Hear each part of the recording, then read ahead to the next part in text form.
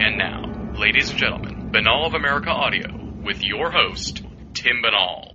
Hello out there, my friends. This is Tim Banal of BanalofAmerica.com with another edition of Banal of America Audio.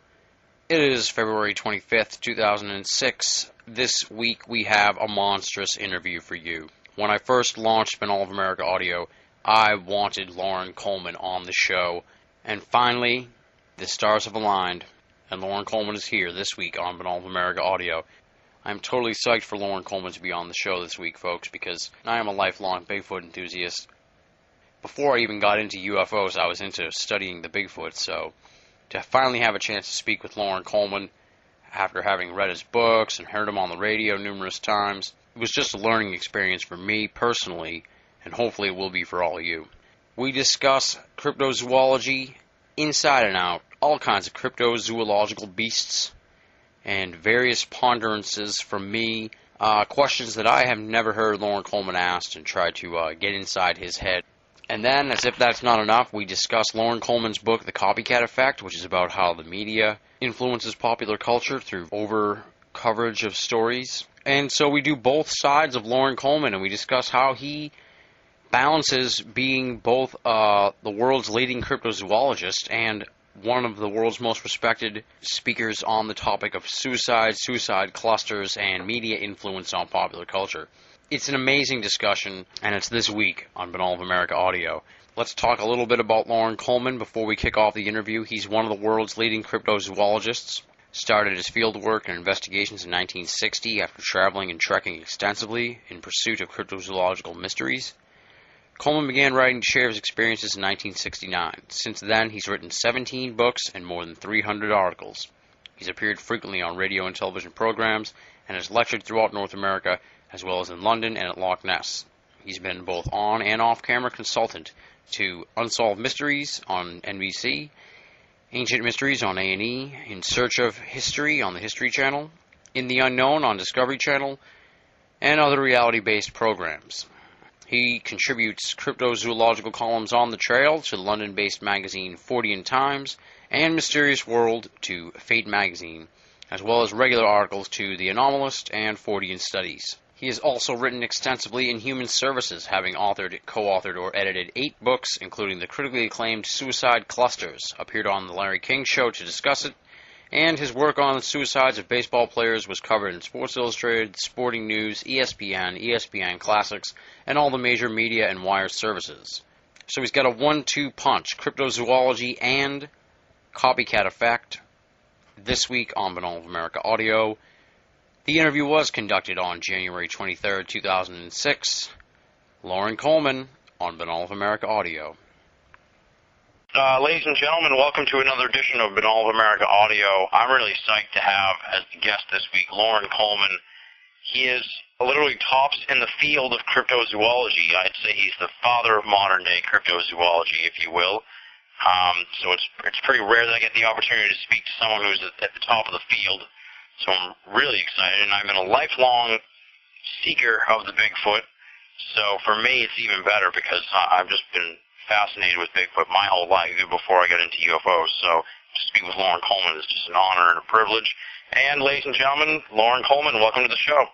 Great to be here, Tim. Why don't you tell me a little bit about your background and how you ended up getting into the entire cryptozoology realm? Because obviously people ask me all the time how I got into this, and that's fascinating. And you're so out there and popular, and you're such like a star at the esoteric world that I haven't really heard your background, even though I've heard you on the radio a lot. Yeah. Well, it really started for me in 1960. I was 12 years old, and I had really envisioned myself growing up to become a zoologist or study animals in some way, in some fashion.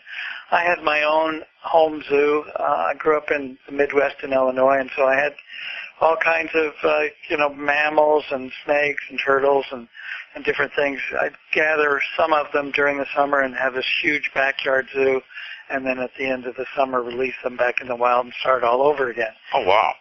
The ones that I, like were mammals and like hamsters, things like that, I would bring inside, of course. Yeah.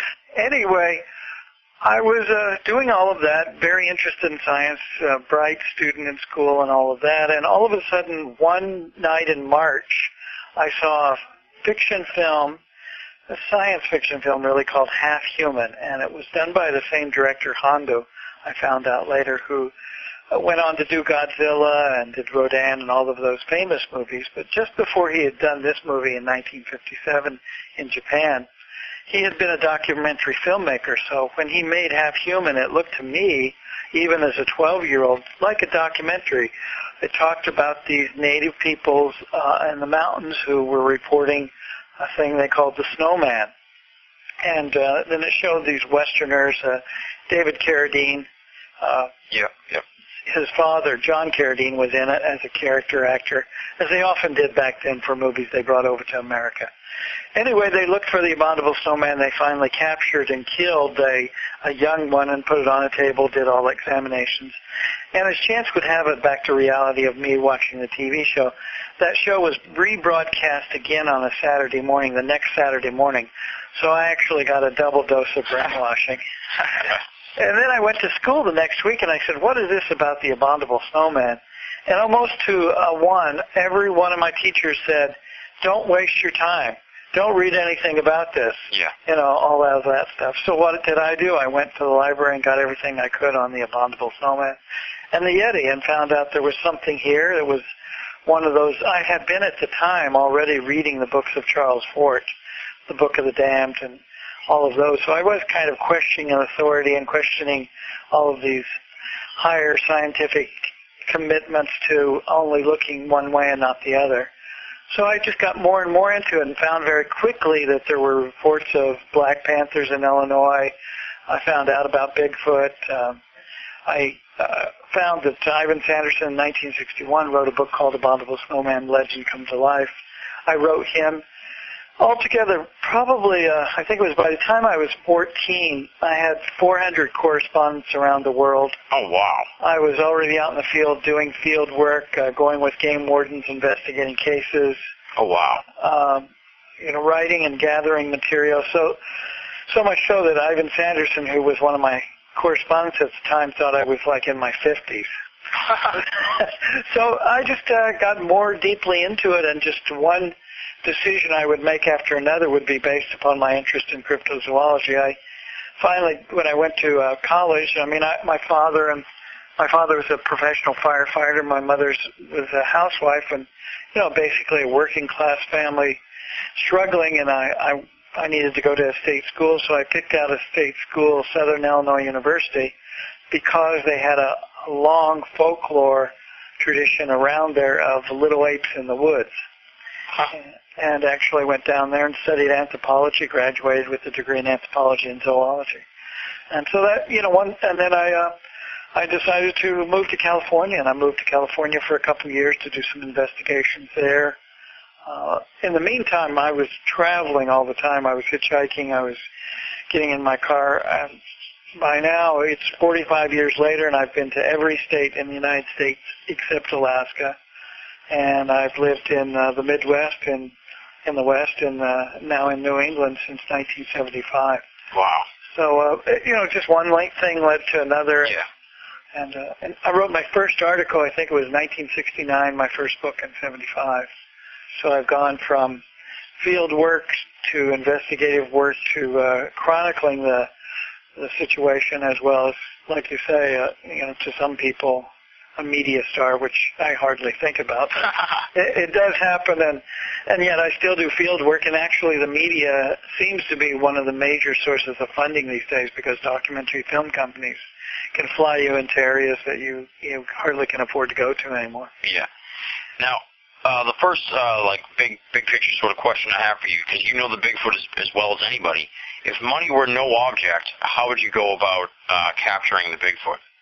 Well, I think that we need to really refocus our brain in terms of the way that new animals are always discovered, and they're always discovered by knowing the local wildlife and also knowing the local people. And so what I would do with, millions of dollars of funding, I would set up groups of 2 or 3 people in different pocketed areas, wilderness areas around the country, just like, rethink the Diane Fossey and the Jane Goodall model, Yeah. which was Louis Leakey's really, they were the women that he would send out. I mean, he talked to all of these women about, we need to know more about primates and the great apes so that we can understand prehistoric man. And I think that's exactly the key to animal collecting or collecting information. So, I would pick out certain areas in Northern California and British Columbia and the Yukon and really find some people that want to do Survivor for 6 months or 8 months. Yeah. It's not going to happen with a bunch of weekend warriors that have all of the technology in the world and all of the high-tech equipment. I think it's really going to be low-tech and somebody smelling like a skunk after they come out, but at least that's the way the other animals in the area won't notice them and Bigfoot will come closer. Yeah. So you just can be patient pretty much and Sure. and situated in the environment. Right, exactly. Now, if I recall correctly from your book, you fall on the side of the no-kill sort of debate within the Bigfoot world. If we're going to get close enough to it in a situation, do you take it down or not? And you're on the not side, correct? Yeah, I mean, I don't even think about it as a debate anymore. I think it's just, if you look at what happened during the turn of the century during Victorian times, between the 19th and 20th century, that was the obvious way to collect animals. You could go out and you shoot a bunch of them and you figure out which ones are the new ones. But we know now the animal populations are so low, and if there is a Bigfoot out there or Yeti out there, the breeding population in any one area is going to be so small you won't want to kill one.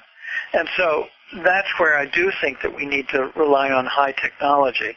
And a friend of mine, Mark Hall, actually calls it telebiology, where you do capture, and then release. But you capture one of these creatures, you photograph them, you take blood samples, DNA, you observe them for a long amount of time, maybe even setting up a reservation, a preserve, a habitat. There's like a living zoo that may be hundreds and hundreds of acres, and then release them into that with, a microchip in so you can track them and all of that. Yeah. But I think it's really, I've often said in a joking but somewhat serious way, that maybe we will discover Bigfoot when a lumber truck in Maine hits one, or a lumber truck in British Columbia. And so I'm not against obviously taking advantage of the fact that accidents do occur, that animals are killed, that animals die naturally, and maybe we'll find a body, and we should take that. But I actually think that these creatures, these cryptids, have higher senses of smell and some other factors where they actually avoid guns and gun oil and different things like that. So guns tend to get in the way of hunting Bigfoot as opposed to helping. Yeah. Now, last year I read an article that was about how there's this East Coast versus West Coast Bigfoot researcher feud, if you will. You probably know the article I was talking about. I think it was in the Washington Post or the New York Post or the New York Times, one of those. Yeah. Is that an extenuation, you think, of the ongoing, continuing generational feuds that seem to erupt over the search for Bigfoot? Well, I think if you find any anomalous field, and if you look at Bigfoot and Abominable Snowman and cryptozoology, you will find different divisions. For one thing, I think, and I believe that was the Post, had that article in there mainly to create a media sensation. I think the media is always looking for friction, always looking for an angle. So if you look at most of the new people that are involved, even newer than me, obviously, they're coming out of the East Coast. Ohio and some of the other states out east have high populations of new researchers. Some of the older, the Four Horsemen, like Peter Byrne and John Green and Rene DeHenden and Grover Krantz, those all were Western individuals. Ivan Sanderson once told me in 1965 I was the only person in the East that was digging up Eastern cases.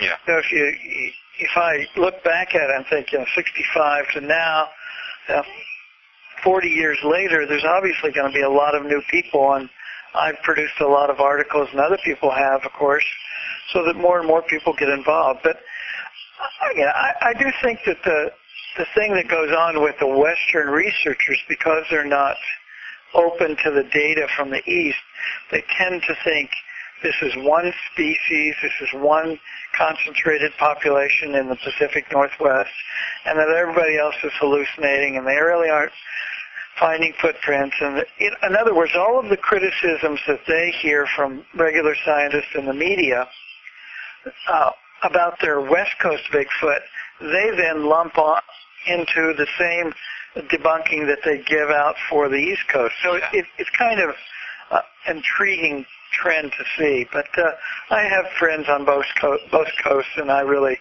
feel like, I don't want to be in this feud, but it does occasionally happen that the big symposium, for instance, at Willow Creek, at a certain point after I was invited to go and speak, then the local Chamber of Commerce and some other local funders decided this was only going to be open to West Coasters.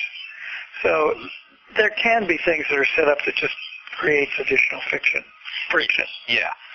Now, like you were saying about how the West Coast seem to think that it's just one pocketed species, in your book you point out that you think it might be, I want to say 3 species of Bigfoot. Is that about right? Yeah, I think that types is a word that I'm much more comfortable with. For instance, the Eastern Bigfoot, or the marked hominid, as I sometimes call it, or as the native people sometimes use the one word Wendigo.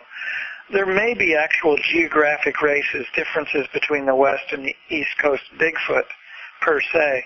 I do think that there's a vastly different species, a much more chimpanzee, going around on all fours, smaller, smells much more in the South, that really is dramatically shown by the name skunk ape in Florida. Yeah. And I think that population is really very much a different species than the Bigfoot. Yeah. But I do think that Bigfoot's an ape. It's just an ape that's evolved in a different way than most great apes have today. Okay, now this is kind of intriguing. Usually when I have a guest coming up for the show, I email the two of the writers from my website and ask if they have questions. Almost always they never have any questions, but this time each of them had a question. So oh, great. Yeah, so I want to take care of those, make sure I take care of these questions right away. First is Leslie. You might be familiar with Leslie. She has the Debris Field blog. She writes for us on Tuesdays. She wanted to know about, she heard a story about a year ago about giant bears around Siberia, and she wanted to know if you knew anything about that. Yeah, there's a speculation in Siberia that one of the Pleistocene, the last ice age, giant bears, which are related to the brown bears except a little bit bigger, do exist. And there's hunter folklore from up there that does talk about those, and I do mention in my book Cryptozoology A to Z. So there does seem to be some areas in Siberia that has good wilderness, good a kind of distance from human habitat where we would expect some possibility bears would exist like that. Okay, and now the other writer is Chiron. He's Michael is his real name, but he goes by Chiron, and he writes for Chiron.net and BinAllOfAmerica.com. And he's done a lot of covering of a lot of the stuff that you were involved with the thing last October, and then he also covers a lot of cryptozoology and that giant squid story that came about last year. And he wants to know, in light of the recent news with the giant squid, what's left to be done in the hunt for Bigfoot or Nessie? Where's cryptozoology going next? Where does it need to go next? Well, first of all, I think there's a little misunderstanding about the giant squid story. The giant squid, of course, were discovered and verified in the 1870s. And what the media kind of messed up on was saying that all of this giant squid, like the giant squid has never been verified as an animal before and has been part of cryptozoology. But the videotapes that the Japanese took last year, or really the news that they announced that they'd taken them the year before, were the first live videotapes of giant squid. We knew that giant squid existed. So it's interesting to see how excited people can get when they just hear about the live footage of the coelacanth, which was discovered in 1938, the giant fish that's blue off of the coast of South Africa that supposedly was extinct for 65 million years, but now we know were not. They were only videotaped in the 1990s, and that once again was an exciting bit of news. So every time we discover an animal doesn't necessarily mean that we know what they look like live in the wild, and that's why I think the giant squid story was so famous. Yeah. I think that, at the end of every year I do predictions of, not predictions, but an overview of the stories for the year, and I also mentioned that there's sightings of a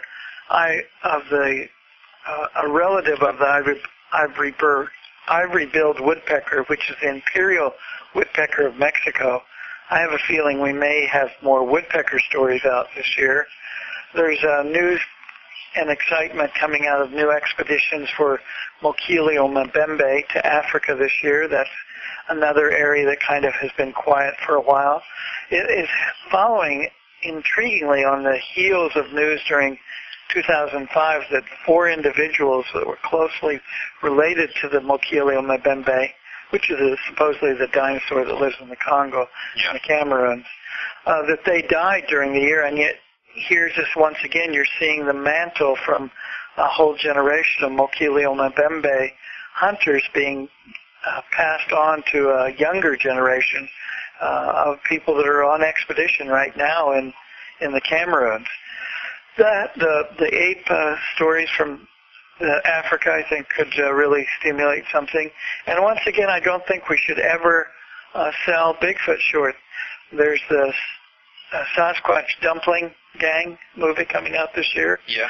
Done by the same people that did Napoleon Dynamite. Oh, really? Yeah, and it's going to be a funny comedy. It's already getting good reviews. It's at some of the festivals out west already.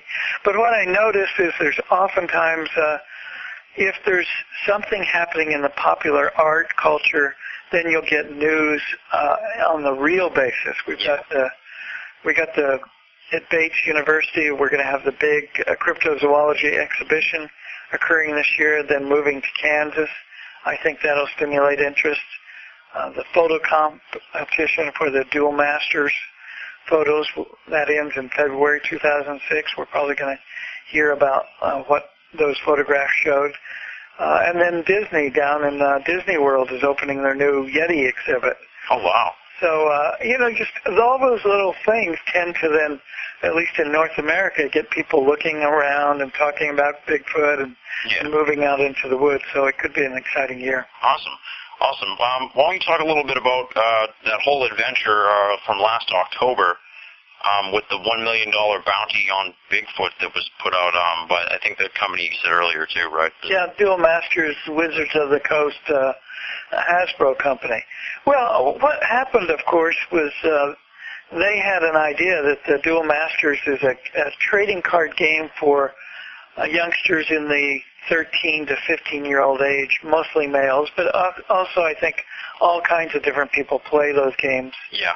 And they have, some of them have monsters on them, and some of them are creations that are close to the monsters. So their whole, it's a very big phenomena in Japan, and the Dual Masters people are interested in stimulating some interest in the United States. So they had an idea early in October, and they were going to release the news late in October, that they were going to put out a $1 million bounty for a picture of the Loch Ness Monster, Yeti, or Bigfoot that would lead to the capture of one of these. So it was going to be the kind of thing that they felt, and their lawyers started reading what I guess the other part of the company had put out as a test floater. Yeah. And they started understanding that there might be people killed out in the woods trying to shoot Bigfoot or capture Bigfoot, when that's not what the contest was about. It was about a photograph. Yeah. So, and they had hired me to assist them with coming up with the right kind of language and different things like that, and given me permission to release that news at a couple of conferences in Texas and at Bates College in Maine late in October. So when it came closer to that, the lawyers really made them withdraw the $1 million, but they put out $9,000 in real prizes that are actually guaranteed to be given away. And all the top prize, for instance, and these are all about the photographs of anything that could be used to convince someone or show as evidence of Bigfoot, Yeti, or the Loch Ness Monster. So, you can't do any photoshopping, you can't do any computer enhancement, but I think that what will happen is some people are going to send in photographs of Bigfoot prints or of habitat where they think that there's a Bigfoot, and it's going to be interesting because they are giving away the prize, and I actually am going to be on the panel to judge it, and it won't be the kind of thing where we're going to give prizes for your grandmother's second relative dressing up in a gorilla costume. It's got to be something that really enhances cryptozoology. Now, you seeing some of the stuff that's coming in already, or are they holding on to that? No, they hold on that until the contest ends February 3rd. That's a good thing, though, that they're giving out that kind of money, and that probably generates, like you said, a lot of interest in people. Yeah, I think they're rightfully using the word cryptozoologist in training, and it is amazing to me to watch. I just did a lecture this week to a group of second and third graders, and I don't do that very often, but it was something that a local person wanted to do, and there a lot of people are interested in cryptozoology, and their parents may be afraid that that's going to ruin their life, and they'll be interested in computers and games and cryptozoology all their life. And I don't see that happening at all. I see cryptozoology as a gateway to learning about animals and the environment, and really changing some people's lives away from just not being interested in anything. Yeah. And now, during that time when the story came out, you were, that was when I remember we were trying to set up the interview in the first place. You sounded like you were just inundated with media inquiries. What was that like, to be all of a sudden thrust into that sort of situation? Yeah, that was pretty interesting. I remember one Wednesday I had 23 radio interviews and magazine interviews in one day. Went down to Texas and got interviewed by 11 news crews, CNN, ESPN2, a lot of local media, a lot of national media. So that happens occasionally during what I call media flaps, and the last one was when the Mothman movie came out, and I consulted to that. That was 2002. But what's happened since October is it's not stopped. Oh, wow. With most, and that's one of the reasons we've had such a hard time is I've been flown out to G4 TV in LA and been on that show, the Attack of the Show, and I've been on weird travels on the Travel Channel. They came by. The Boston Globe magazine's going to do a profile on cryptozoology. Down East magazine. One thing after another. It's been nonstop, and there's not a week that goes by when I don't do 2 or 3 interviews. Oh, man. And then, in addition, I'm trying to write books and investigate cases and take care of my family too. Yeah. Well, don't become too big a celebrity because the esoteric world needs you. We can't lose you to some reality show or sitcom. Oh no, I'm not leaving. Okay. Now, one of the things that always intrigued me was around the 90s when DNA all of a sudden became like a reliable scientific source. There were starting to come in some DNA samples what we thought were of Bigfoot, and they were always like unknown primate situations. Yeah. Has there ever been a study, or has anyone taken a look at these DNA samples and tried to compare them or try and create some kind of database, maybe find some comparisons and come up with some sort of standard in a way? Well, first of all, I think people got very excited by DNA and saw it as a magic key to understand new animals, but you have to back up first. And one reason we keep getting inconsistent, results, or looks like human but is not quite human, or inconsistent near ape, is that until we have a type specimen of a Bigfoot, of a Yeti, of any of these creatures, we're going to have all these hair samples, even some with usable DNA roots, and they're not going to tell us a darn thing because we don't have the type animal. Yeah. It's sort of, and that's true with criminal forensic, CSI kind of stuff, is you can have all of this evidence you want, but if you don't have the evidence from the criminal, from the human, then it's worthless. And that's what I think a lot of the debunkers and skeptics jumped on early on when DNA came out, because we do have hair. We do have, I myself have hair from the 1950s and 60s from the Yeti expeditions to the Himalayas. But until we have an animal, they're really worthless because all they keep coming back as not human but near human. Yeah. And it doesn't tell us a thing. As far as the other part of your question, is there organizations try to compare those? Yes. There's Henner, Fehrenbach, who's out on the West Coast, has been a major force in collecting samples of hair. And he, I do a very minor part of it compared to him. He has he used to be connected to one of the national primate centers in the country before he retired. So he has samples from all kinds of monkeys and apes and humans from around the world, as well as people tend to send him Bigfoot hair samples. I have samples of Yeti and Bigfoot and, chimpanzee, orangutan, different gorilla, so, as well as, all of the common domestic animals. But it's been very funny during the 1950s on one of the Tom Swick expeditions in California. They started getting hair samples, and they were in an area where these animals didn't exist, not the Yeti, but the one that they found out these samples were of, and it was of a moose. And so that you had some actual fakery and hoaxing going on. Yeah.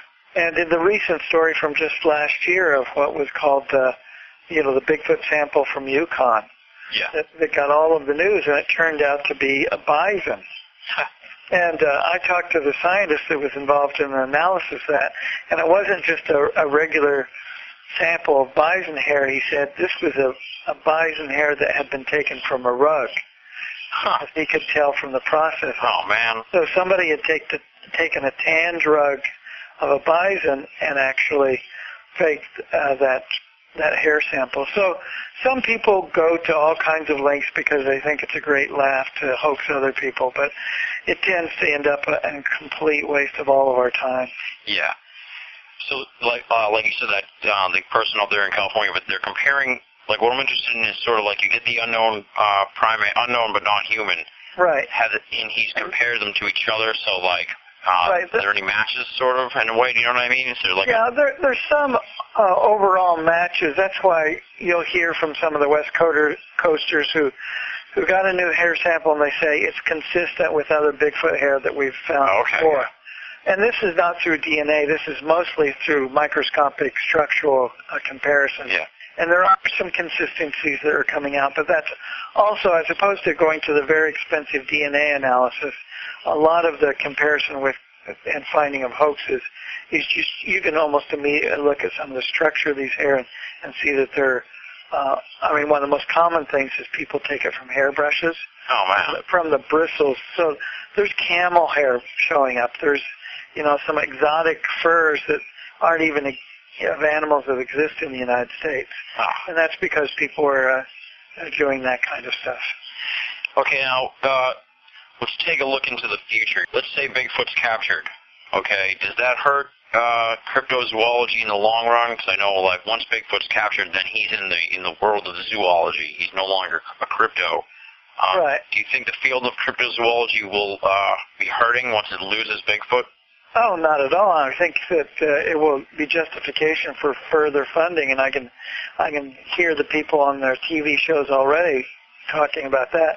And I think if you look at it in a minor sort of way, the discovery of the ivory-billed woodpecker after 60 years, the discovery of the little people from Flores, the hobbits, as the media likes to call them, those have actually made cryptozoology, or as Henry Glee of Nature Magazine, the editor of Nature Magazine, he said cryptozoology can finally come in from the cold. And I think that's what's happening. Actually, cryptozoology right now is getting more substantially recognized as a science that needs to be treated seriously. And I saw that last October at the Bates College Symposium on Art and Cryptozoology. Here you had academics, as opposed to debating whether or not cryptozoology is worthwhile, they were talking about the history of cryptozoology and how cryptozoology influences different sciences and involves and informs art. And that's really a whole new status for cryptozoology as opposed to it being talked about as a pseudoscience. It's actually being talked as Heuvelmans and Sanderson and myself have wanted for many years, that this is a sub-discipline of zoology. It may be a little more strange for some academics to deal with, but it certainly is based upon very thoughtful science. Now, do you think that gives hope for maybe some of the other more esoteric sciences out there, like ufology and mostly ufology, really, but some of the other fringe science specializations? If cryptozoology is getting some respect finally, do you think that might, down the line, open up the doors for other areas? I think it's a mixed bag, and I think one of the things that's been important for cryptozoology is to really separate itself from something like ufology. Yeah. I think that parapsychology, for instance, has done a very good job of coming up with results that are very measurable, and that's sort of why at some universities there are very serious courses on parapsychology. But the problem with ufology, mostly, and I think it's like if you ask somebody that purely studies ghosts and not some of the other things like poltergeist, is that ufology, studies of ghosts, studies of telepathy, although that's a little different, they're very like wisps of smoke. Yeah. And it's hard to say, are there people out there, did Roswell happen? Are there men in black? Are there UFOs? Those are so paranormal and without what Ivan Sanderson used to call the tangible intangibles, it's hard to get a grasp on them. Whereas cryptozoology, which really sees itself as coming out of zoology, we look for hair samples, body, footprints, as well as folk art from natives, peoples, traditions that last 350 years. A lot of different things that actually have history, even linguistics. What this animal is called locally, how's it in the spirit world, how's it in the real world. You just don't get that kind of texture in ufology. Yeah. So it really seems to be different. And I don't know that cryptozoology becoming more accepted is going to help ufology at all. And I don't think that cryptozoologists really worry about that either. Oh, yeah, I know. I'm just asking sociologists questions. No, I'm just giving a complete answer. Okay. All right. And now, we're still on this post-Bigfoot's been captured world here. I think it's going to do some things with religion and anthropology, though, that people haven't quite, thought about. Anthropology is going to be stirred up because most anthropologists have grown up in a world in which there have been only one human-like creature, and that's us, human, Homo sapiens. As soon as we find another bipedal creature, whether it's Orange Pindek over in Sumatra, or the Yeti, or the Bigfoot, that's going to shake up that science for a little while. What do you mean by religion, though? And in terms of religion, I think that a lot of religious people are so bound up into human beings and being at the pinnacle, or the non-acceptance of evolution. If you discover Bigfoot, it could actually shake up religions that are so rigid they can't accept the possibility that there's evolution, or that these people, that Bigfoot's been around for the same amount of time as we have. Or even if you get into, then it'll open up all kinds of things about other species over in Asia that may have interbred with humans. And it's just that once you find one of these big, very visible hominids around the world that are existing concurrently with us, it's going to open an amazing can of worms. Wow, I never really thought about it like that, but you really make some good points there. Now, let's say one's been captured, the Bigfoot. How soon do you think afterwards would it be like if they capture one Bigfoot, then next thing you know they can get him easily? Or is it going to be like we capture one and it's going to take another 50 years before we get another one? Well, if our experience with other new animals is any indication, it took us 60 years after the discovery of the giant panda to capture the first live one. And then it happened very quickly. You're right, we knew where to go, but then again, it was a few months. If you look at the coelacanth, the first one was found in 1938, and then they didn't find the next one until 1952. Oh, man. So sometimes that does happen. And also the thing about Bigfoot that I keep stressing in a lot of talks I give is that our being human, our human interactions with Bigfoot is all chance. It's all just by the circumstances that we happen to be in the same area that they happen to be in. We don't really know what their lifestyle is day to day. We don't even know if they exist in the areas that they're being seen. They could be juvenile delinquent interlopers. I think that if we look at most of the sightings, they tend to be males that are kind of thin, walking across highways and stuff like that. I think that those are your juveniles, those groups of juveniles that are out there, roaming around and cruising. And they aren't the families. They aren't the real established populations. You have to dig into some stories and find when people see 2 and 3 and 4, and then you might be closer to the areas they're living. But I think that, so back to your original thing, where did we get this Bigfoot? Is it along a road? Is it a place that there was one Bigfoot that was accidentally there? Is that going to help us catch the next one or run into the next one? Yeah. Maybe not, because the one that we see may be somebody that's so out of place and so out of territory that it might take us another 20 years to get the next one. Yeah, like you said, like someone could hit one by accident. Right. And that wouldn't help us, and that wouldn't, lead us to any clues on how to search for them. Right. I think capturing the one and then doing all of the studies and making sure that it's verified and we can get all the funding, and then actually doing the microchip tracker and releasing it and seeing where they go. Oh, yeah. And are they hooking up with other ones? Then that's, I think, what's going to teach us more. Yeah. Now, kind of speaking to your book, then, if it's sort of dangerous if some like you said, weekend warriors, if they end up getting a Bigfoot, that could sort of end up being like a copycat effect where it could really hurt the Bigfoot population. Do you think? Yeah, I think it really, the initial thing is, who is the person that's really there as the first responder, as the first one to get the Bigfoot? If it's, an accident and it's some housewife coming home from the grocery store in Durham, Maine, and she hits one, and then she gets in scientists and universities and the media, then you're going to have a situation. It will be a circus, but at least it will be a protected circus. Yeah. If you have a well-funded weekend warrior group that goes out and kills one, they're probably going to think, we can make millions of dollars off of this, so we're going to keep it under wraps for a while. We're going to try to find where others are. We're going to line up our agents. We're going to, get a good deal on Today's Show and maybe a movie deal.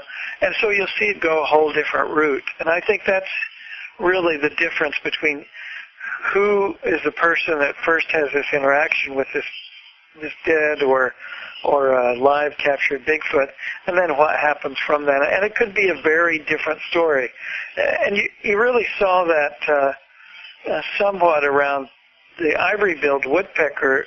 The government and the Nature Conservatory and different groups like that stepped in when they already knew and they were convinced there was really an ivory-billed woodpecker. They got funding of over $1 million.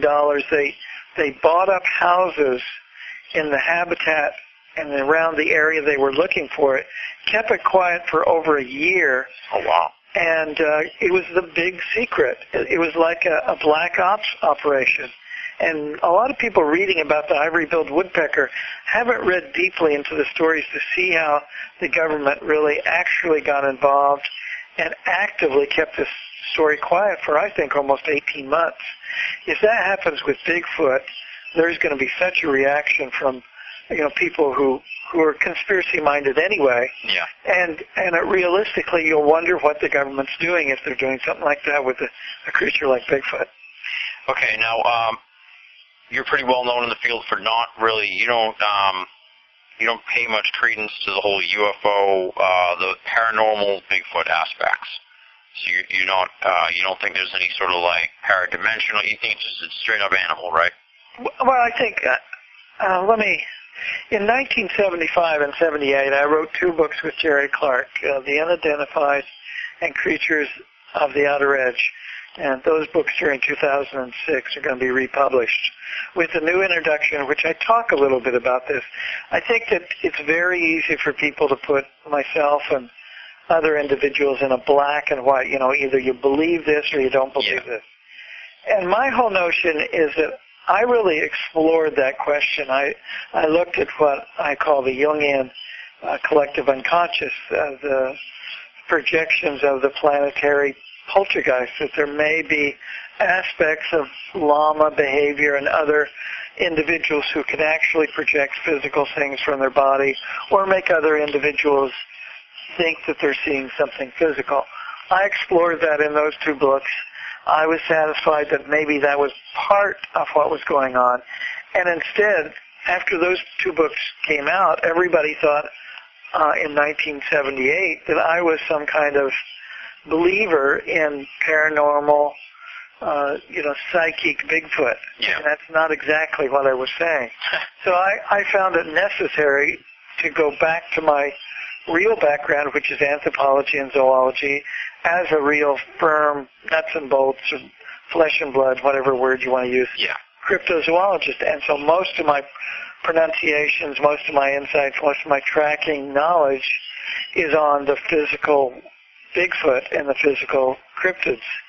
It still doesn't mean that I understand that there are some aspects of any of these sightings that could be parapsychological, that could be human psychology. I mean, I do have a degree in psychiatric social work, and I've done a lot of doctoral work in those areas, and know that part of the problem with any of these sightings is they're not simple. I think that probably 20% of them really are talking about an actual animal. But there's misidentifications, there's mental health problems with some of these eyewitnesses, and maybe there is a small fraction. But I think that in some of the lectures I've gone to and had to almost walk out on is where somebody gets up there and they're showing fake footage of a Bigfoot hopping over a fence, and they're trying to say that these Bigfoot are psychic Bigfoot, that they're related to some ancient Mayan tribe, and that they may be related to those people coming out of the UFOs. I just think that really does a disservice to all of those fine people out there doing really in-the-field, conscientious Bigfoot work, where they're not even thinking about theories, they're just trying to collect information and evidence. Since you're sort of like the go-to guy of the field, and everyone seems to turn to you a lot, do you find yourself frustrated dealing with, like you said, the guy showing the video of the Bigfoot hopping the fence, or the hoaxers? And we don't need to really go into what happened this past summer with the infamous captured Bigfoot, but I'm sure you have to come in and sort of straighten out all these Bigfoot stories that come out all the time. That must be frustrating. Well, I think there's a couple things that go on. Those people that they're showing those obviously fake things, or they have their trumped-up stories, they're not going to seek me out. They're not going to, their egos get in the way of what they're doing, and they certainly aren't collaborating with me. I collaborate with a lot of people that have credible evidence. It's the media that then comes to me and wants me to talk about that dubious individual there or that one over there. And I just say some very simple things about, like with the one book that says that the Roger Patterson film was a fake. You look in that one book and there's 2 different stories about the skin was from a horse and it had 6 pieces, and another, the skin was from a carnival guy and it had 3 pieces. So you can, sometimes these individuals hang themselves with talking too much. And you got to see that this summer with the quote-unquote captured Bigfoot, in which the individual didn't even, said on one program he'd seen it, and it became very clear very quickly that he hadn't seen it. And now he's around the country trying to, I think, allegedly scam some other people with some news stories. And it's just, we have to watch out. And we've known about some of these people for 30 years, and they've just they go away for a while and come back, but, they leave tracks, so to speak. Yeah. I think it's like that in a lot of these esoteric fields, too, that, there's always these people that are sort of more harm than good for the field. Yeah, but most of the people that have had, I talk to 15-year-olds and 50-year-olds and 105-year-olds through emails all the time, and people are honestly bringing up their extraordinary experiences, and they're not looking to get publicity. They're not looking, and sometimes I do have to honestly say to them, well, that sounds like it was an owl, or, yeah. I bet that was a fisher. Yeah. Which is a type of animal that fools a lot of people. And, people are very open to hearing what I say and saying, well, that wasn't the chupacabra was a dog with mange and stuff like that. So everything's not weird out there. Some of it does have mundane explanations. Well, speaking of the chupacabra, this thing seemed to come up in the 90s out of nowhere. Was this something that people had been talking about prior to the last 15 years, or is it pretty much a new crypto animal? Well, no, it's one of those things where we have the media to thank for that. It very much, there's a Hispanic Oprah, and I believe her name is Christina. Okay. She has a program, and in 1995, she had a whole couple programs about the chupacabras being seen in Puerto Rico, and they were killing deer and goats and all of that kind of livestock. Yeah. And that jumped over the cultural barrier between Spanish and English, and that was the key to it. Within the Hispanic culture, the chupacabras has been around for a long time. Oh, really? And actually recently, together with some other associates, we discovered that there's I believe it's in the late 1960s or 70s. We're trying to date this exactly. There was an episode of Bonanza in which a Mexican worker was on the Cartwright Ranch, and he was talking about this creature, the chupacabras, which was killing livestock. And so you had this chupacabra story around for a long, long time. It just got to be the right time in 1995 because of the Internet. Because what happened is, after Christina's show, Hispanic students all across the United States started creating websites. Yeah. And it was the Internet, that really pushed along the chupacabra into the English-speaking. And like I've said, it reminds me of Jennifer Lopez. It's just a cultural thing, and very cross-cultural. Yeah. We all know how much we're interested in Jennifer Lopez. So. Well, obviously, you think you're going to see the capture of Bigfoot in your lifetime. You probably get that question constantly. So what do you think? Well, if I live 25 years, I think that it's the kind of thing that I've mentioned. The words passion and patience are the two watchwords of cryptozoology. And, within 25 years, I figure if we look at, it took 60, 70 years to find the first giant panda alive. It took that long to find the first mountain gorilla. And if you date the modern era of Bigfoot from 1958, when the name was given, when Jerry Crew found those famous footprints at Bluff Creek, then we're really still kind of getting into the September, October of Bigfoot. Yeah. And I don't think I need to worry yet. What I'm most interested in is making sure there's open-minded cryptozoologists after I leave. And that's why I like to popularize and write about cryptozoology. And, I have that new blog of mine called Cryptomundo, which really I try to keep people updated with the news quite regularly about what's going on in cryptozoology.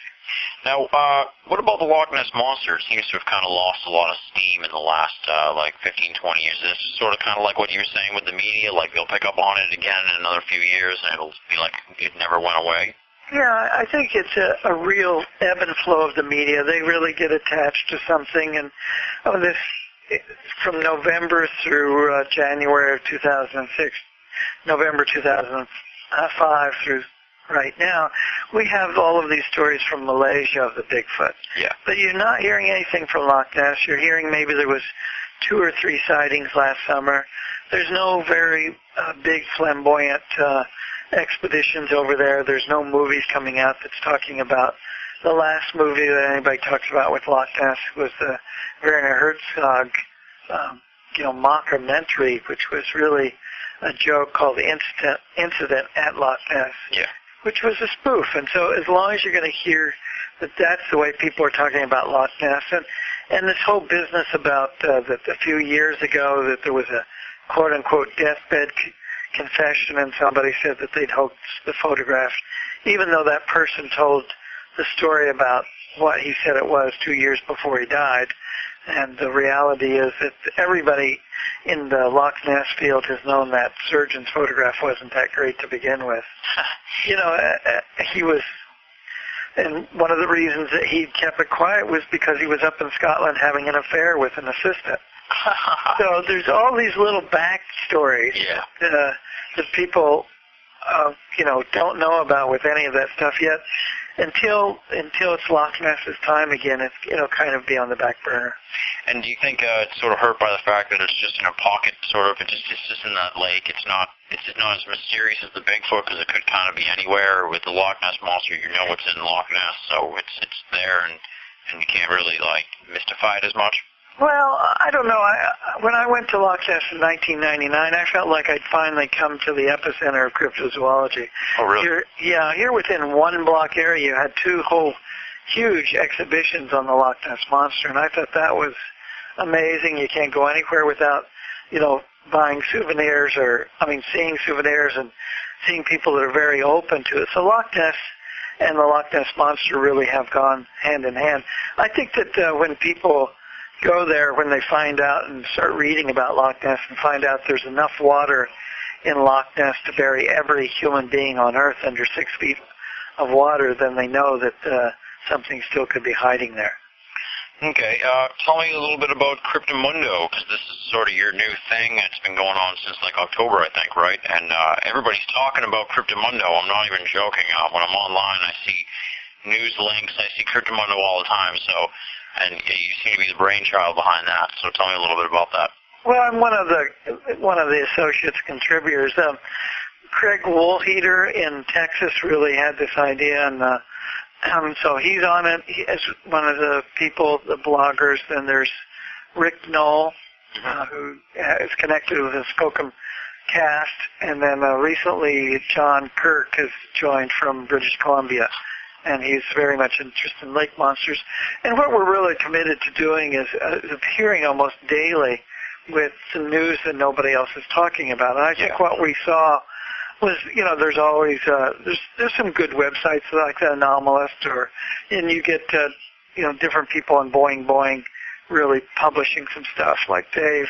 But there wasn't one place that we saw. There was lots of forums, there's lots of websites, and there's lots of Yahoo lists. I mean, I'm a member of 40 Yahoo lists. Oh, wow. But I started seeing that my energies, because so many people wanted so much from me, that I needed to concentrate and focus a little bit better as opposed to responding to every comment that came. And I was doing that. I've been doing that since the 80s, I get 500 emails a day, and I try to return answers. But and in addition to doing all of the media and doing all of writing the books and going to, like the Black Forest of Pennsylvania looking for Thunderbird. So I'm finding that blog and the whole idea of blogging is really a novel way to exist on the net, because you can kind of put one thought out for the day, or 2 or 3 as I often do, and then respond to people that want to respond to that, as opposed to going to searching for conversations or conversations coming to you in individual emails. It's a much more efficient way for me to be a cryptozoologist online. Okay. Well, why don't you tell me what's coming up for you in 2006? Well, right now there's like I mentioned, Creatures of the Outer Edge and the Unidentified are going to be republished. The Field Guide to Bigfoot and Mystery Primates is going to come out again in a new edition with a whole new index and a great update. And I'm working on a long-term project, which is a kid's book on cryptozoology, and I don't know if I'll finish it this year, but I sure want to try. And then I'm very excited by the whole exhibition that's going to be at Bates College. We're going to have a whole university museum turning into a traveling exhibition. And it's going to have artists from around the world, China, France, different places, pulling together some of their art that's been inspired by cryptozoology. And coming out with that is going to be a coffee table-sized book with different pieces of art from cryptozoology. And I did an introduction essay on cryptozoology, and there'll be articles in there about Cabinets of Curiosity and P.T. Barnum and cryptozoologists, as well as one on Charles Fort, really talking about how all of the unexplainable things that are connected to cryptozoology has influenced what's really a whole new art form in cryptozoology. So that's a very exciting long-term project, and I just can't know. Tomorrow I get a new call for a new place to go, or new animals discovered, or a new show to be on. So I'm very open and flexible to what the new year is going to bring me. Awesome. All right. And where can people get all your great cryptozoology books on Amazon and through your website too? Yeah, Barnes & Noble, Amazon, all of those. In the bookstores, just type in Loren Coleman online or on any of those websites. And then my personal website is lorencoleman.com, and then cryptomundo.com can get you to the daily blog. Now, what's the origin of the name Cryptomundo? Because I really like it. It's obviously crypto from hidden, and mundo is world.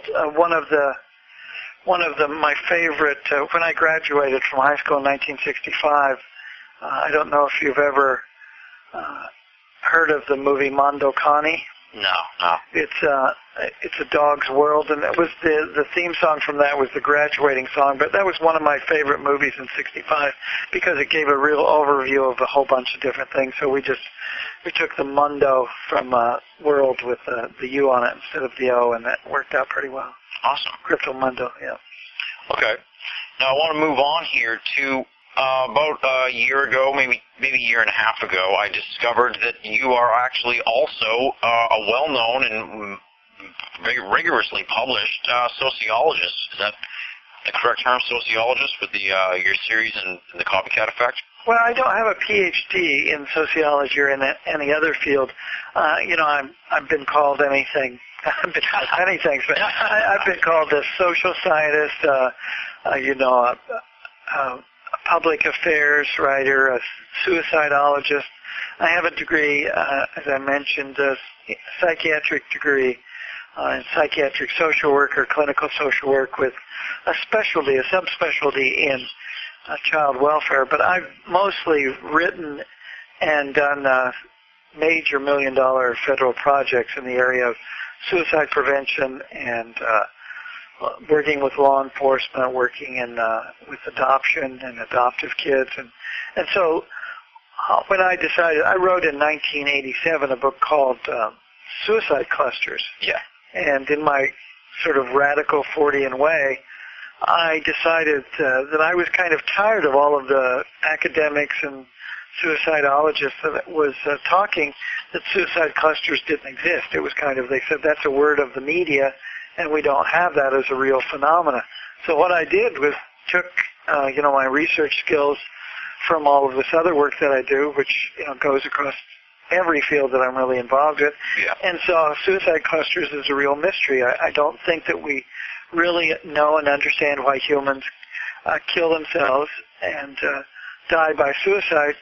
So, but beyond that, people do it actually in clusters, and I was able to backtrack in that book, and then I've taken that material, the relevant material, and put it in my new book, The Copycat Effect, and looked at suicides in clustering back to the 4th century BC. Oh, wow. And so suicide clusters has been around a long time. And then what I wanted to do with the copycat effect was really look at this whole notion that clustering, behavior contagion, is a real thing, and that the copycat effect does exist, whether it's stories in the newspaper about alligator attacks or shark attacks, or the scare that often, and I also talk in that book all about how death sells. If you look at the news, it's all about hurricanes and tornadoes and mine disasters and assassinations and terrorism. Yeah. And you can just go through a half an hour of broadcast news, and there's maybe one happy story in there, and then and it's probably a happy story because somebody survived cancer that was supposed to have killed them. Yeah. So you look at that and you think, why of course people are going to die from homicide and murder, suicide, because that's the way the whole attention span for human beings is now set up. And the copycat effect just takes that beyond that and talks about how people actually copy each other's suicides, for instance. Yeah, I really enjoy the copycat effect. It's surprising to me that you have these two separate worlds in a way, because I'd never known that Loren Coleman, critically acclaimed father of cryptozoology, was also such a well-known social writer as well. So I'm really impressed by that. Thank you. Now, how do you juggle those two specializations? Do you find that you get a lot of flack at all because of your crypto work when you're in the more mainstream work with the suicide clusters and now the copycat effect, or are they just totally kept separate? Well, it's intriguing because on the one hand, if you look at my life, I was in school, I was in college, and I decided I needed a job, and I knew I was pretty good working with people, and cryptozoology isn't the kind of thing that ever earns you a lot of money. Yeah. I have not got my MacArthur grant yet. No, there's no money in it. The books, unless you're a fiction writer, you maybe get a lot of money for books, but most of even though I've written 27 books, they're all nonfiction. Wow. They don't get me a lot of money. So I needed a regular job, so to speak, and that regular job was working with people, first frontline, in juvenile halls and working in residential treatment and running programs like that, and then working in academia, teaching documentary film, teaching social work, anthropology, so that I could at least live and survive as I really did what I was passionate about, which was cryptozoology.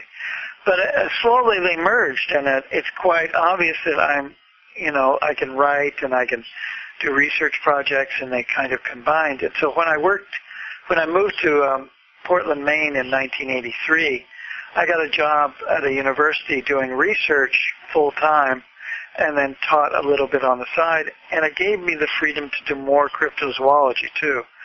What is funny, of course, is that if you're in academia, that people are going to walk around with their noses up oftentimes and say, oh, that's the guy that investigates little green men. Of course, I've never written a book on UFOs or little green men, but that was the way that people try to ridicule me. And it didn't affect me because, I've been in the field so long that it's pretty hard to, I just take a lot of this with a sense of humor because there's all kinds of silly people in the world, and I'm not that silly, Yeah. I'm pretty down to earth about what I look at. In terms of suicide and all of that, I just got deeper and deeper into that because it became a focus and a specialty. So much so that when I decided it was 10 years ago, to retire from the university to really look at getting away from academia, I started consulting on the side in suicide prevention, and so that I could have at least some stable, even though my income literally is, zeroes out because my expenses are about there too. Yeah. At least that was a way to pay the mortgage and pay the oil bill here in Maine. Yeah. And then cryptozoology was on the side. But And now it's flipped around so that I'm almost seen full-time as a cryptozoologist, but I still am in that field of suicide prevention, so that, for instance, during I think it was the second week of January of 2006, you could pick up a Sports Illustrated, and there was a huge story about football suicide clusters. And I'm interviewed in that, and across 4 or 6 pages, there's quotes from The Copycat Effect in my books on suicide. And nobody reading that would know that I'm also a cryptozoologist. So sometimes the twain doesn't meet, but I'm very open these days talking about, I think there's a lot of overlap. You have media flaps in both of them. Yeah. They affect sightings. It affects the way kids are going to react, either saying they saw a Bigfoot, or unfortunately for the more vulnerable teens and older people around us, it's in terms of killing themselves. So there's a lot of understanding about interviewing, about manipulation of the media that occurs, that I really have taken from both fields to put in Copycat Effect or into my other work about cryptozoology. Why don't you tell me a little bit about these football suicide clusters, because I've never really heard about this before until you really just mentioned it. Well, in my book, The Copycat Effect, I do a whole chapter on baseball player suicides. In the 1980s, I was the first person to study the suicides that were occurring in Major League Baseball. And I had studied it so much that by the spring of 1989, I wrote every Major League manager, CEO, general manager, and also the commissioner of baseball, and said that we need to wake up. Statistically, we're going to have some suicides in this year, in 1989, and we need to get some funding. You need to really take a look at the fact that you're not doing anything to prepare some of these baseball players. As it turns out, that was the summer that Donnie Moore shot himself. Oh, wow. Donnie Moore was the Angels pitcher that gave up the final pitch that David Henderson turned into a home run, and the Angels didn't go to the World Series, and the Red Sox did that year in 1986. But he killed himself 3 years later after he'd gone to the minors, and I had studied and found out that baseball players had killed themselves within 3 years of when they retire from Major League Baseball, or as an older man. Oh, wow. So that here we had Donnie Moore plus 3 other baseball players kill themselves that summer. Oh. So I was phenomenally right in my prediction.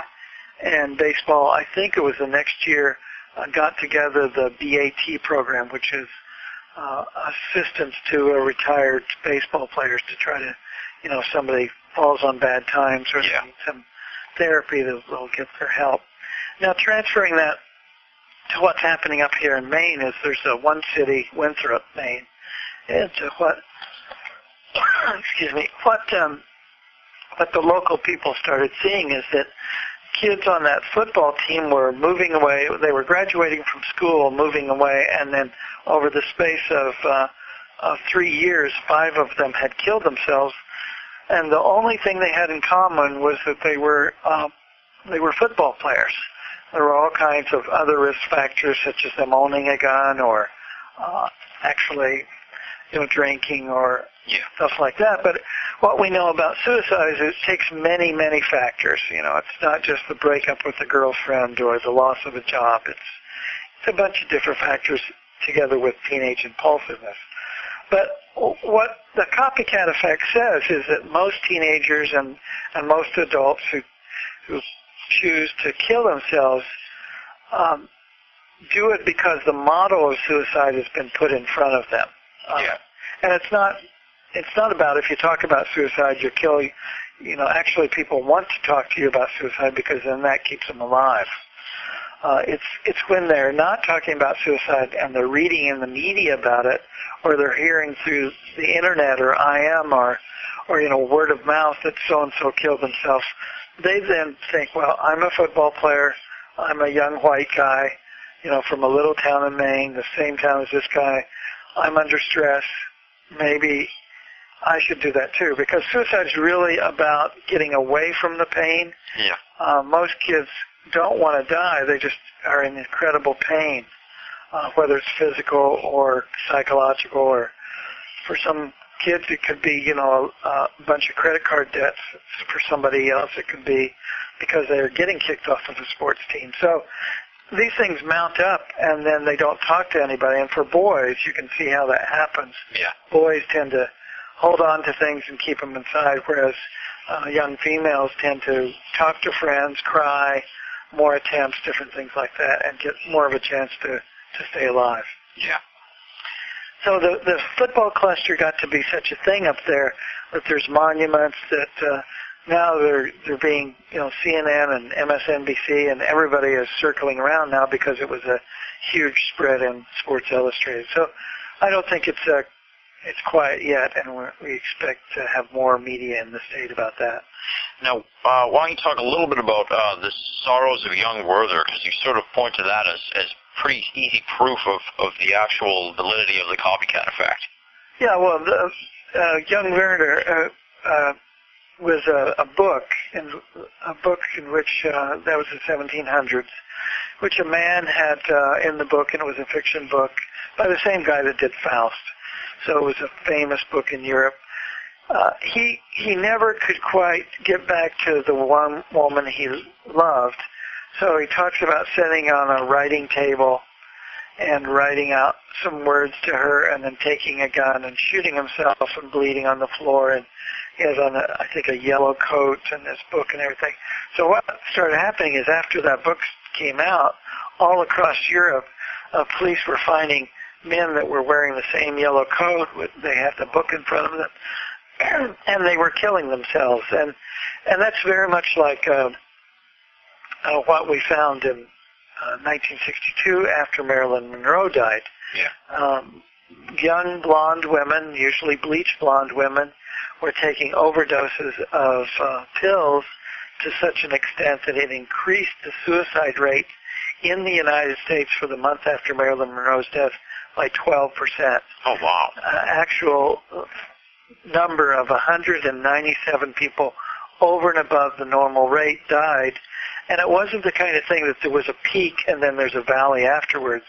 With the suicide phenomena of the copycat effect, you get these clustering and these bumps in the rate, and then it never goes back again. Oh, really? After Freddie Prinze Sr. killed himself with a gun, you had an incredible spike in the Hispanic rate. Young Hispanic men with guns were killing themselves. And it happens over and over again. When Donnie Moore killed himself, very soon after that, a Sacramento Suns basketball player killed himself. So you see that, and what after Kurt Cobain killed himself, 70 people around the world. What I tried to say is that we can't let our guard down, and that the media actually, not that they're to blame, they certainly are contributing to the whole notion that they're creating new suicides. Yeah. Celebrity suicides that are overblown, that really are not thought about more correctly, that it's not a great thing to do, and there may be some hotline numbers at the bottom of the article. But most of the celebrity suicides that are graphic, that are talked on and on about with talking about the family and how much pain this has had to the family, you get other suicides afterwards because people see it as a quick way out and an end to all of their problems. Yeah.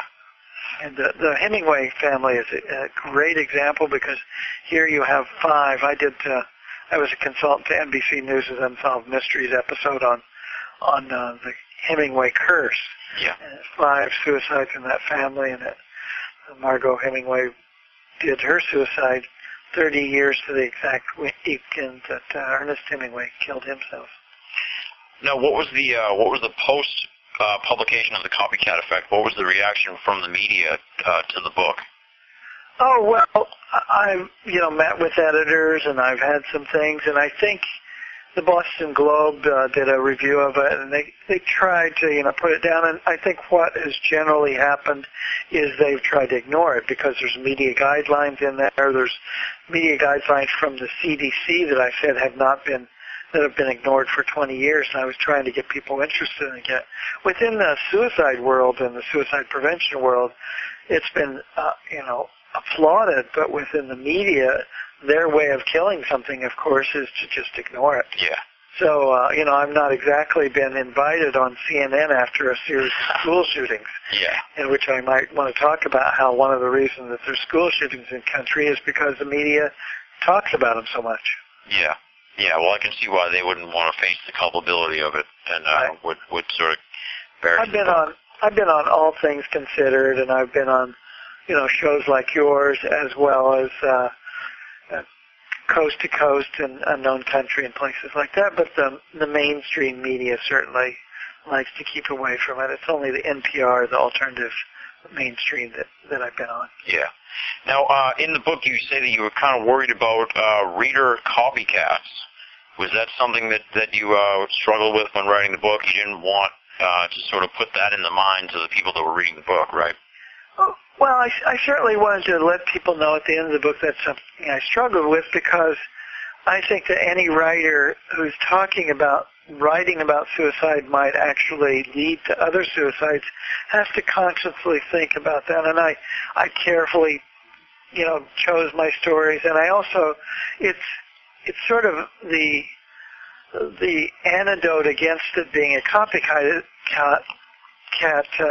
stimuli is by bringing it up at the end. Yeah. And so that people can see that they really need to take this book. Anyway, by the time somebody read 320 pages of my book, they'll probably fall asleep before they get it out. At least I'm hoping so. But, and humor is a very important part of suicide prevention. So I try to make sure in my trainings and talks on that people really understand that the book is not about death, it's about living. And I think that by the end, it's supposed to the media, which has rejected it, the ones that have talked about it, have seen that it's really about examining and living. Now you cover a lot of different sort of media flaps in Copycat Effect. What was probably the most disturbing of them for you that was just chilling to you? Well, I think what was most chilling when I was in the middle of it, and I like I said, I wrote the book Suicide Clusters in 1986 and 87, and when that was happening, I could see we were really on a peak, and so what was going to be next? What was going to be next? I kept saying to myself, and I was totally shocked and surprised to see that there was a small period of workplace rampages that got so much publicity. Yeah. And that was when the media was switching over from really the big three to the big four to now, which is, the big 253 channels. Yeah. And so you see now wall-to-wall news channels that all they needed to do and all they wanted to do was, we don't live in California, so you can't put car chases on all the time. So they started putting on school shootings. And when the school shootings started happening in the 90s, I saw what was happening. As opposed to suicide clusters happening in schools, kids who were parts of those schools were coming in, suicidal kids, and 100% of the school shooters have been suicidal. They were coming into the schools and getting on TV for 2 days.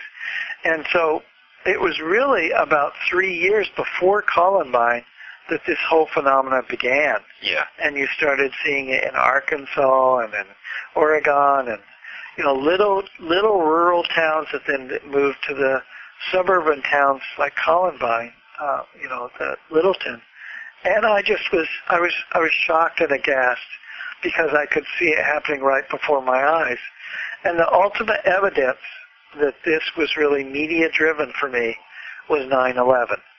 Because as soon as 9/11 happened, school shootings were no longer important, because they were no longer important for the whole year after Columbine.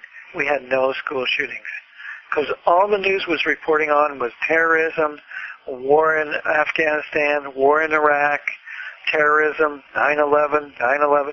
Yeah. So you didn't have what I think is really the adrenaline-driven media, and it just disappeared. It disappeared, and then it started popping up in Germany, in Turkey, and you got massive school shootings that were copying what we'd done in America a year before over there. Yeah. And now it started coming back, the Red Lake, Minnesota, and the other place in Minnesota that happened a few months before that. So I expect, and this is a prediction, that I've said often in March and April of this year, I think we're going to get a round of school shootings that we haven't really prepared for. Well, why do you say that? Just because I think that people have I think that people have let their guard down. And when I did the data and collected it and analyzed it for the last wave, there was two major periods of the year when we're getting school shootings, and that was at the beginning of the school year in September and October, and with the even bigger peak in March and April, with a little overlap into May. But it's at the end of the winter, and May is the number one month for suicides in the country for all age groups. Why is that, you think? I think that's because in the northern hemisphere, suicide is really related to isolation, violence, and homicide turned inward and homicide turned outward. Suicide turned outward is homicide. So I think that people go outside and they see individuals in couples, and they're not in a couple, they're still alone, their life is still miserable, and they end up killing themselves. And so if you look at what happens at school years, and the schools end anywhere from May to June in different parts of the country, people are not going to be happy with what the summer is going to bring and what the school year has left them, and they're going to, whether it's an excuse about bullies, they're a bully, or they have been being bullied, no matter what it is, or a neo-Nazi holiday that may be underneath it all, like Columbine happened on Hitler's birthday, and Efren, Germany's big suicide that was 22 individuals killed happened on Rudolf Hess's birthday. Very much connection to a calendar that I call the Twilight language. All of that's going to happen. It's going to happen again. Oh, man. Now, like you said, after 9/11, it seemed to be there was less coverage of school shootings and stuff like that. I seem to have noticed an uptick in missing person stories. Have you noticed that in the last 2 or 3, 4 years, an increase in this missing person phenomenon? Yeah. In my book, I actually talked a little section I call "Abducted by the Media." There was a whole period in there in which we heard the missing children stories, and the Christian Science Monitor did an analysis of them and found out that it was a media-driven phenomenon. That the years before, there actually had been more abductions, more missing kids, but the media wasn't interested in it, and so they were talking about it now. And the other thing is the whole SARS and West Nile and all, there's epidemics that the whole world's going to die off with millions of people. We're beginning to notice almost every summer now there's a new disease that we're all going to die from. Yeah. And, right now it's the bird flu that we all should get ready to fund the government for all of the vaccines that they want to make. So, it's a media-driven, it's a scared, fear-driven culture that we're living in right now, and whether it's abducting, kids that are being abducted, or right now the stories are all about mine disasters. People die in mine work all the time. They should be safe. I'm not dismissing that, but you really have to look at the media. Just gets into their 3-day and 9-day wonders, and they go wild with it. People are seeing Bigfoot all the time, but you hear about one story, and then over in Malaysia right now, you would think they're seeing Bigfoot every other day. They had one sighting last November, and we're still hearing about it because it becomes a fascination with the media. Yeah. Now, what about fictional type stories and their influence on society as a whole? That's a huge debate.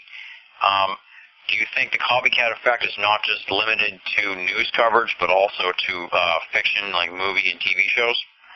I think to a certain extent, if you read closely my chapter on school shootings in the copycat effect, what I talk about is that 3 or 4 of those individuals had Stephen King's book, The Rage. Yeah.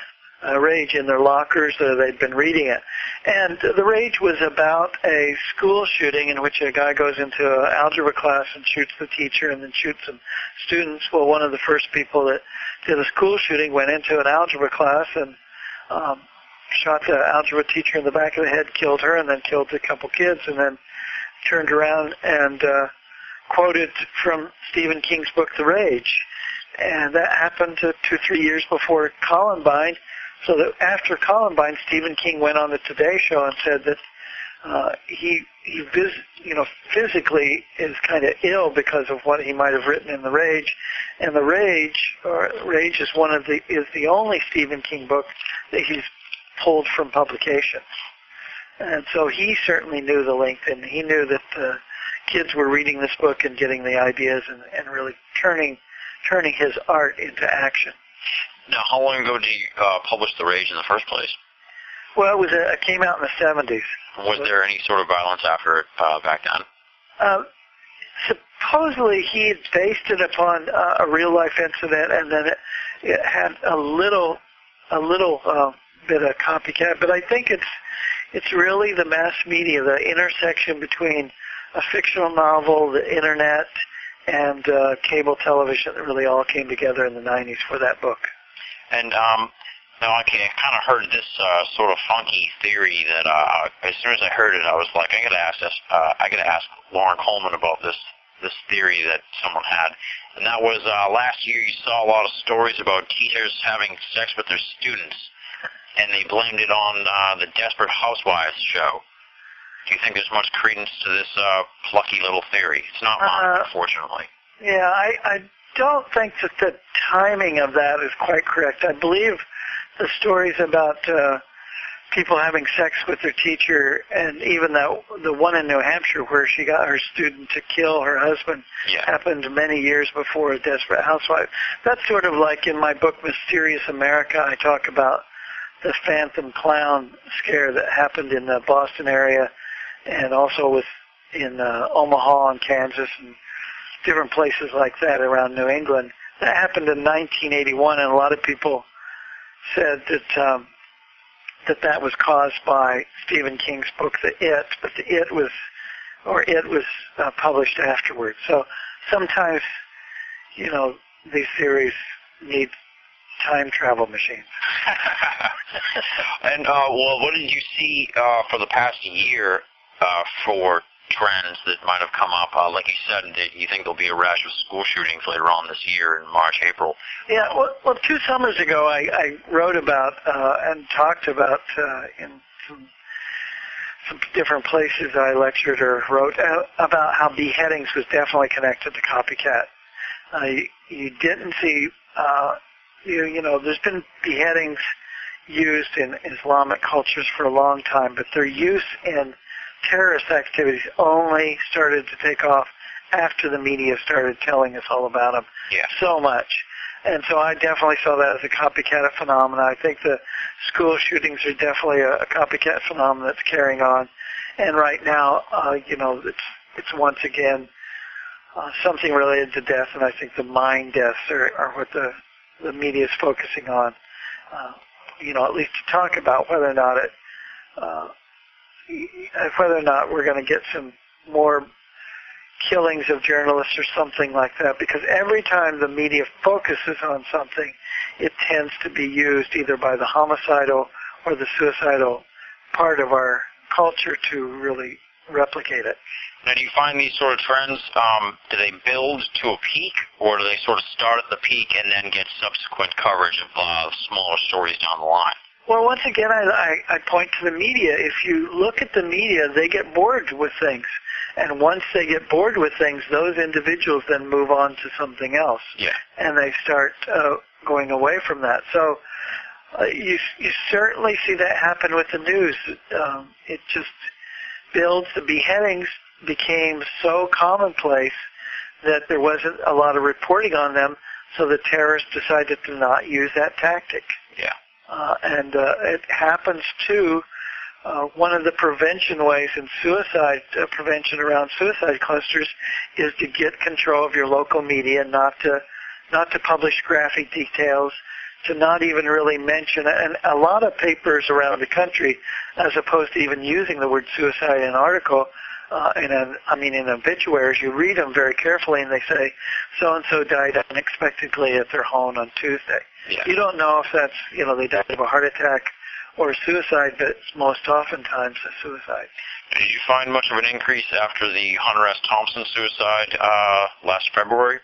No, I think the media roundly criticized that and made that into a joke, so much so that the other thing is you need a population of people that can identify with the person killing themselves. Yeah. So, Marilyn Monroe, Freddie Prinze, a young person like Kurt Cobain, you got people that were fans and were identified. Most people who might have liked Hunter Thompson were probably already out of their head on alcohol anyway, or had the gonzo kind of lifestyle that they sure wasn't going to do what he was going to do. So it's not something that's overly identified. When I looked into and wrote about the Heaven's Gate people, it was the same sort of thing. Yeah. There was a small collection of individuals around Heaven's Gate that did kill themselves, but beyond that, the Heaven's Gate cult was so self-identified as quote-unquote crazy that not many people would identify that they wanted to be like those people. Yeah, so it requires like a devoted fan base. Or a fan base or a strict identification. So like in a small community, if you have all football players that are all males and young, they can identify with each other. Yeah. And across the country, baseball fans or something of, if like Ken Griffey Jr. killed himself, you'd have his devoted fans maybe, deciding they wanted to pick that method to die. And like in the book, you speak to sort of the change in vernacular as far as the term suicide, and then completed. Is that how do you explain a little bit about the vernacular of that? The language of suicide, especially as you're working with kids, and is something for 20 years I've tried to have the media. If you can imagine, we want to use the word successful with everybody. You're successful in a relationship, in a job, in your career, in sports, even if you're an athlete or a student athlete, successful in your grades and your dating. But then for a newspaper to say there were 3 successful suicides in Omaha this weekend, or Joe Blow had another failed attempt, I picked up a newspaper once and it said, Newton, Massachusetts, young man fails in attempt to hang himself in front of church. The whole underlying message that is saying to kids is, well, you failed, so you got to keep trying until you succeed. Yeah. And that we don't like the use of the word succeed. We don't like the use of the word failed because it gives teenagers the wrong message. Some people don't like completed suicide because they think, once again, you got to keep doing it until it's completed. Yeah. And other people don't like the word committed suicide because that really goes back to that it was an act that sometimes was punished by being committed to a mental hospital or committed to jail. Well, what do you prefer then for vernacular of that? I just say died by suicide, killed themselves. I'm very straightforward. This is about death. It's just like dying from leukemia or a car wreck or something else. You're dead, and there may be some choice to it, but a lot of people make a choice about having lung cancer or eating too many donuts and other different things that people are almost parasuicidal. Having unsafe sex and different things. And that's what we talk about, how there's a lot of different choices that people are really just as much making choices, and yet we don't put kind of a shame and sanction on that. So we need to really look at suicide differently. And sort of like kind of to wrap it up, we're heading right to the end here. Do you find yourself when you're watching the news on edge now when you see stories? Because I find after I read the book, I found myself watching the news, and then I'd be like, oh man, I hope people aren't going to copy that. And the one I think of is this kid that went to Iraq over Christmas. I was like, oh no, now crazy kids everywhere are going to try and take, secretive trips somewhere. It's going to get ugly. Yeah. Well, since I've been teaching about the media for 30 years now, it doesn't put me on edge, and especially stories like that have a high barrier to really making happen. Yeah. It's much more the stories in the local newspaper, on the local news, and sometimes the national news. It's about really the kid next door who's taken his grandfather's gun and shot up his family and then killed himself. Yeah. I'm much more worried about that, especially if they then interview all the neighbors and they say, well, he was a wonderful boy. He was just, we never saw this coming. Yeah. Right. Yeah, right. So yeah, you think that sort of, well, like what you're saying is it puts into the mind of the viewer that is an option. That is an option. That's a possibility. And that's what causes the problems. Right, and we know, that definitely those kids that are doing school shootings are suicidal, so they decide to turn their suicidal acts outward, and it's had a very lethal outcome. Now, it sounds like you've done a lot of research into the school shootings. What do you think about the whole medicated student situation, where it seems like a lot of the kids that are doing the school shootings are on medication, or is that just another sort of overblown statistic type of thing? Well, that's definitely getting the theories mixed up, and I've talked. Of course, if a kid's depressed or they're suicidal, they're going to be on medication. It's not so much the medication that's causing the school shooting. They were already in such a vulnerable state that then they were put on the medication, because you have many people that aren't on a medication that are depressed or despondent or homicidal that then turn into suicidal, or the reverse. That's very bad. That's sort of pop psychology that the media often picks up on. Yeah. I don't see a real connection there. Okay. What do you see for 2006 for yourself in this realm of research? Well, I think I'm slowly, deciding that the media is not waking up about this. I get very upset and disillusioned sometimes. I, spend years writing a book like The Copycat Effect, and to find out that nobody is reading it, you can't even, get off the Amazon charts out of the 100s, 100,000s. It depresses me that the media really doesn't take a book like this with the research that definitely shows there's a cause and effect and doesn't apply it to their lives. I'm just hoping sometime, someplace, there will be a tipping effect, and that maybe the media will wake up to how they're involved in actually creating tomorrow's headlines. Now, do you think there will be a tipping effect, or you don't really... Well, I don't know if I'll be around to see it. Now, do you think the effect of the 24-hour news has made it worse? Oh, definitely. I think that there's so much that needs to be put on there, and I still have relatives in California. I still see what happens with car chases out there, and every time there's a big story, it overwhelms all of the news channels, and so we're hearing about nothing good and everything bad. And we, as I put in my book, there's documented cases of finding people who have sat in front of their TV for hours, and then they go out and they go into a cafeteria and kill 12 people. So it does have a direct effect.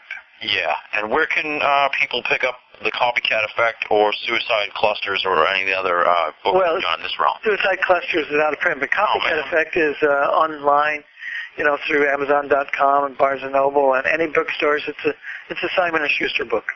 Okay, and they can find more information in that area of your expertise at LaurenColeman.com as well. Yeah, I do have a link to that book here. There's also a site that I've created called thecopycateffect.com. Okay. Well, thank you very much, Lauren Coleman, for this awesome interview and time to speak with you. We covered a lot of ground, not just cryptozoology, but sociology and media and all that. And just you're a real renaissance man, top of the field in crypto, and obviously you know your stuff here in the media. So thank you so much for the interview. You're welcome, Tim. It was great talking to you on this sunny but snowy day. That does it for this week's edition of Binnall of America Audio. I want to thank Lauren Coleman for giving us so much time and covering so much ground with us. It was a real treat to have him on the show. I want to thank John Renaud, who gave us the theme music for this week's edition of Binnall of America Audio. I actually happen to have gone to college with Johnny Renaud, and I just loved this song, and I wanted to use it as a theme song this week. I suggest you all check out Johnny's website, www.johnrenaud.com. And that's JOHN-RENAUD.com. He's got music. He's an artist. Check out his stuff. Also, I want to thank Leslie, Chiron, and R. Lee of BinallofAmerica.com. Check out their columns at BinallofAmerica.com Mondays, Tuesdays, Wednesdays. Those 3 days, we offer you a slice of esoteric pie that you really can only get at BinallofAmerica.com. You're going to love it. Check those out. You heard a little bit, kind of, from Leslie and Chiron this week. Now come back to BinallofAmerica.com later in the week, Tuesday for Leslie, Wednesday for Chiron, and check out their columns. Leslie has Gray Matters, Chiron is the K-Files. And also on Mondays, we have R. Lee's Trickster's Realm. Her columns are getting picked up all over the place. Really making waves in the esoteric world, so we're really happy to have R. Lee on board at BinallofAmerica.com. Thanks to Leslie, Chiron, and R. Lee for your help and support with the website and the audio series. Big thanks to all the great listeners out there who have found BinallofAmerica.com. Thanks to all the websites and the blogs who have linked up to us. Thanks to all the new people who are checking out the show for the first time because they saw the Loren Coleman interview and they wanted to find out what he had to say. I hope you liked the show. Check out our archives at BinallofAmerica.com. We've got tons of interviews with great esoteric minds and many, many more coming down the line with some huge names you're not going to believe. If you're a long-time listener of Binall of America Audio, feel free to click the PayPal button. Throw some change in the bucket. We're not looking for any serious donations. We're just looking to help get by and offset the costs of producing the show. If you can help out, if you have the money, throw some change in the bucket. We'd appreciate it. That's the PayPal button at BinallofAmerica.com. You can find the columns. You can find the audio archives. You can find the PayPal button, all that at BinallofAmerica.com. And that is BINNALL of America.com. All one word. Next week, Jerry E. Smith, part 1 of 2. Jerry is the co-author of Secrets of the Holy Lance. We're going to discuss in depth the Spear of Destiny, also known as the Spear of Longinus. We trace the history of this infamous esoteric item from the Passion all the way up to Hitler and World War II, and all the various factions and rulers who managed to get a hold of it along the way. We're going to discuss various esoteric aspects of the spear, the present-day spear in Austria, and if it is the real one, relics in general, and tons more. It's an enlightening discussion on an often overlooked esoteric realm. It's the Holy Lance. It's the Secrets of the Holy Lance with Jerry E. Smith. Next week on Binall of America Audio. Check it out. That'll be online March 4th, 2006. Until you hear from me then, thanks for listening. I'm Tim Binall, signing off.